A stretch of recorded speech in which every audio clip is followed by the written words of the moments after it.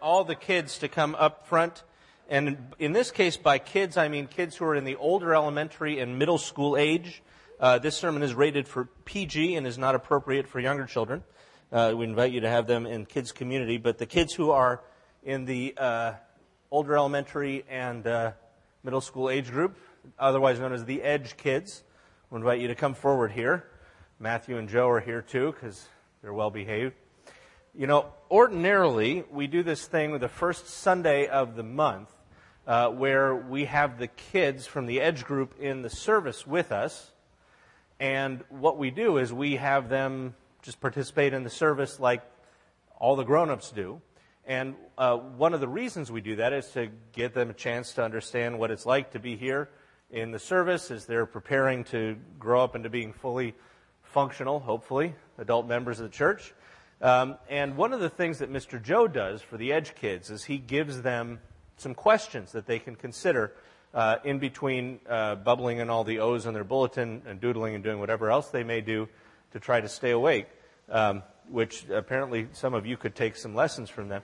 But here's the deal. So this morning's a little different because this morning's sermon is actually just for the kids. So sometimes I think the kids sort of feel like the sermon's for the adults and they just sort of have to sit there and be polite. So this morning, all the adults have to sit here and be polite and listen to the sermon that's for the kids. And Mr. Joe has helpfully given us some questions that the adults may wish to consider. I think we have them on the slide. And because Mr. Joe is all about education, he threw in some 50-cent SAT words on there and put them in bold for your edification. So as we're going along, grown-ups, if you would find that useful, feel free to look at Mr. Joe's questions as we go along. But the reason we have the kids in here today is the one time in this series is that we want to talk about what the Song of Songs is about. Now, has any of you kids read the Song of Songs? Song of Solomon, sometimes it's put in your Bible. You haven't. All right, well, here's the thing. The Song of Songs is one of the books of the Bible. I do hope that as you're reading your Bible, you will read all of it, including the parts that you don't understand right now, because what you'll find as you grow up is you're going to continue to not understand parts of it. In fact, you're going to find that things that made sense to you at one point are more difficult to understand, and then you're going to find things that were difficult to understand make more sense to you. This is a beautiful and rich treasury that God has given us. And God in His wisdom gave us one book of the Bible that is about something that's very, very exciting. And I'm not talking about the book of Leviticus and animal sacrifice, as much as I like grilling. I'm talking about the Song of Songs. Now, the Song of Songs is a love poem. The Song of Songs is a stirring love poem. The Song of Songs is this beautiful poem that God gave us that is all about physical love, otherwise known as sex or making love. Now listen, just the first chapter, listen to this. And the way this works, by the way, and you'll see it probably in your Bibles, is you have different characters speaking. You have a boy speaking, you have a girl speaking, you have their friends will kind of chime in as the chorus, but it starts off with this woman speaking, "Let him kiss me with the kisses of his mouth, for your love is more delightful than wine. Pleasing is the fragrance of your perfumes. Your name is like perfume poured out. No wonder all the girls love you. Take me away with you. Let's hurry. Let the king bring me into his chambers." And their friends say, "We will rejoice and delight in you. We will praise your love more than wine." And she says, "How right they are to adore you. Dark am I and lovely, daughters of Jerusalem, dark like the tents of Kedar, like the tent curtains of Solomon. Don't stare at me because I'm darkened by the sun. My mother's sons were angry with me. They made me take care of the vineyards, but my own vineyard I've neglected. Tell me, you whom I love, where you graze your flock and where you rest your sheep at midday. Why should I be like a veiled woman beside the flocks of your friends?" Evidently, he's a shepherd. Right? Some of these things you kind of pick up as you read. And the friends say, "Oh, if you don't know, most beautiful of women, follow the tracks of the sheep and graze your young goats by the tents of the shepherds." it's like he's not that hard to find. They're kind of playing a game here. And then he says, I liken you, my darling, to a mare set among the chariots of Pharaoh. Now, girls, have you ever had a boy tell you that you look like a horse? No? If somebody did, do you think that would be a compliment? Okay. Boys, pay attention.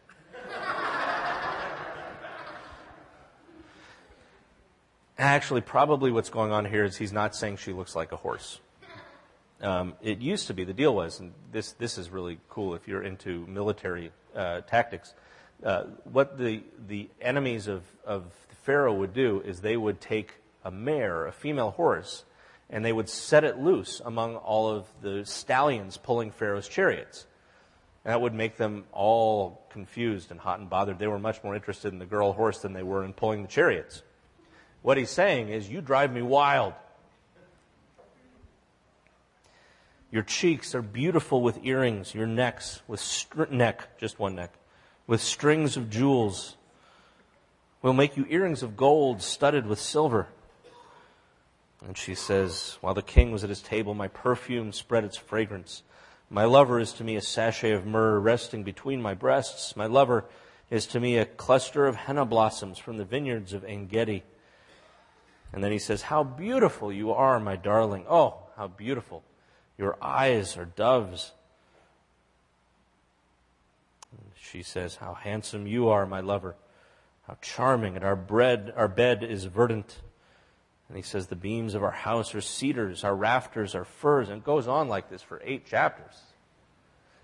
These people are really into each other, huh? They really love each other.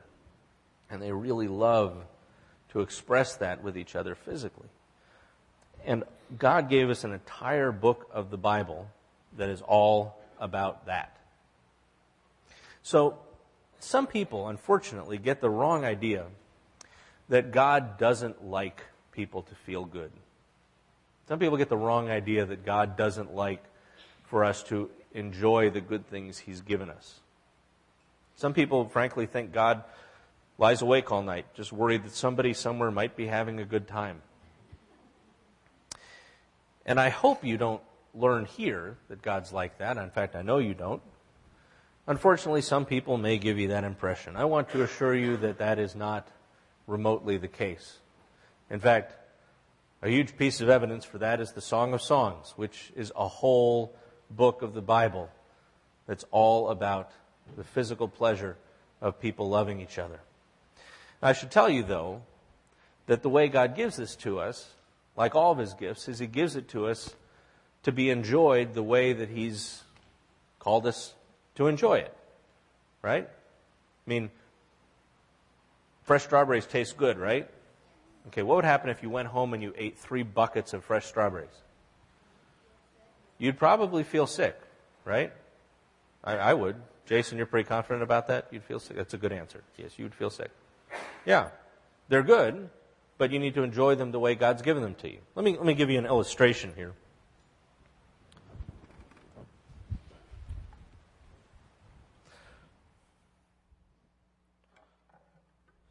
So I've got this piece of wood. Let's say I want to bang a nail into it.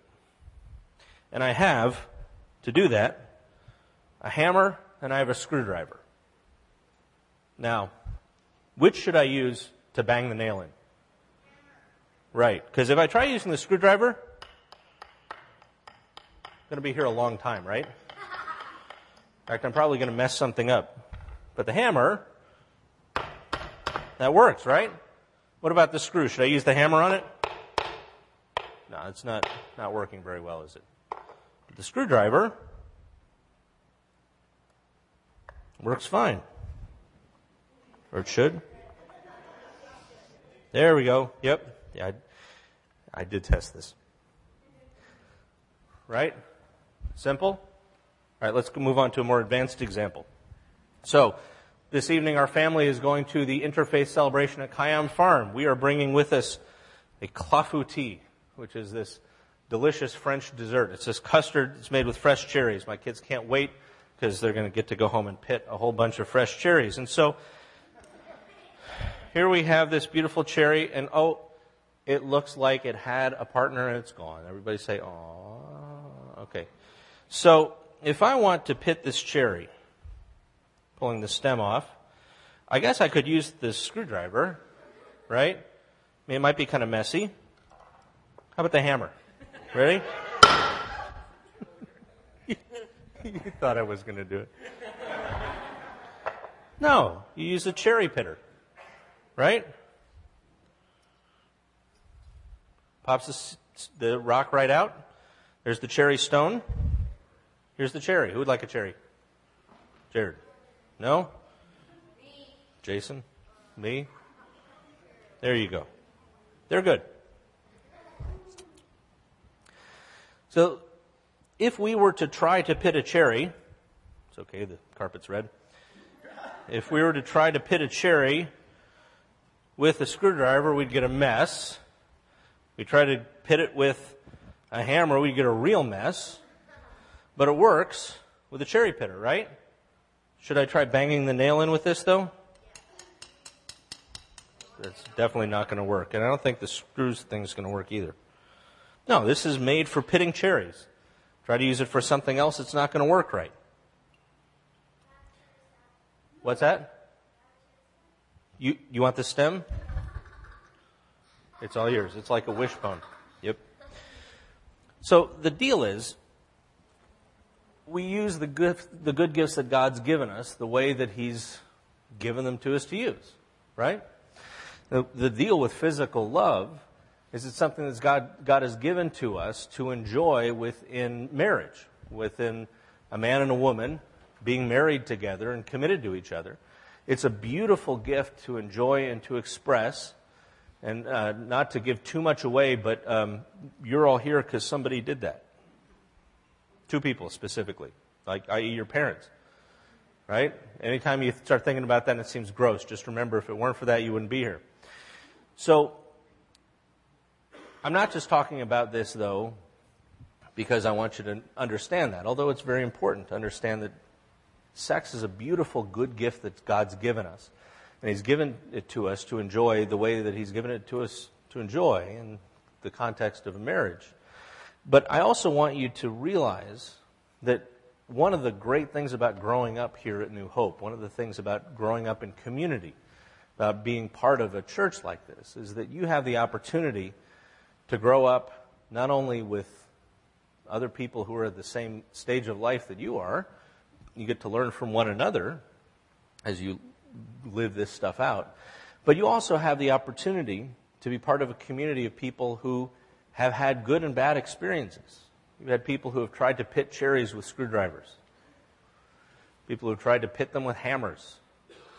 You know, one of the things Karen and her sister Alicia can tell you, whenever I try to do anything involving tools at home, I usually want them to stand a distance away, in part because I'm not trying to expand their vocabulary, and in part because, you know, if I slip, I want to be the only one who's hurt, right? You know, I'm afraid that I'm going to hurt somebody. I want it to be myself. I don't want it to be them if I miss the nail. And so one of the downsides to using the wrong tool in the wrong way is sometimes you can hurt yourself, sometimes you can hurt other people. And there are people in this congregation who have the scars from some of the mistakes they've made. There are also people in this congregation who can tell you stories of God's faithfulness, can tell you what it's like for them when they felt lonely to be faithful to what God's called them to. They can tell you what it's like for them to sustain a marriage, to love each other during the good times and the bad. It's one of the great things about being part of a community. And as you grow up, you're going to have the privilege of not only learning from each other and from your teachers, but from the people who are here at New Hope, from the people that are part of our community together. And in my mind, that's one of the best things about you guys being here once a month, is not just that you're here to hear the teaching and to worship and to pray, but you are sitting along with everybody else here. We're all on the same journey together. We're all growing into God's people together. So, one of the things that we do as God's people together is we take communion. And this is something that Jesus has told his people to do for 2,000 years now or so. And so what we all do, as you know, because you've been here, is we all stand up together and we'll recite the Nicene Creed together, which goes way back to the 4th century of the church, a long, long time, even before Miss Debbie was born. And then what we'll do after we say the creed is we'll invite everybody to come up and take the elements, bring them back to their seats. Mr. Matthew, Mr. Joe will play for us. And I'm going to ask Rachel and Peter if they'd help me to serve communion this morning. I will advise everybody now that the bread is unleavened, the white is grape juice, the red is wine. And I will invite you to join me in the Lord's Prayer, and then we will say the creed together. Our Father, who art in heaven, hallowed be thy name. Thy kingdom come, thy will be done, on earth as in heaven. Give us this day our daily bread, and forgive us our trespasses, as we forgive those who trespass against us. Lead us not into temptation, but deliver us from evil. For thine is the kingdom, the power, and the glory forever. Amen.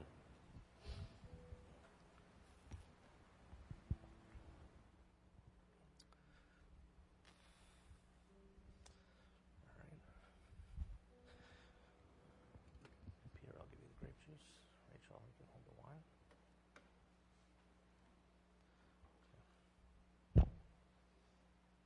And now, the Nicene Creed, right, because that's what we do. We believe in one God, the Father, the Almighty, maker of heaven and earth, of all that is, seen and unseen. We believe in one Lord, Jesus Christ, the only Son of God, eternally begotten of the Father, God from God, light from light, true God from true God, begotten, not made, of one being with the Father. Through him all things were made. For us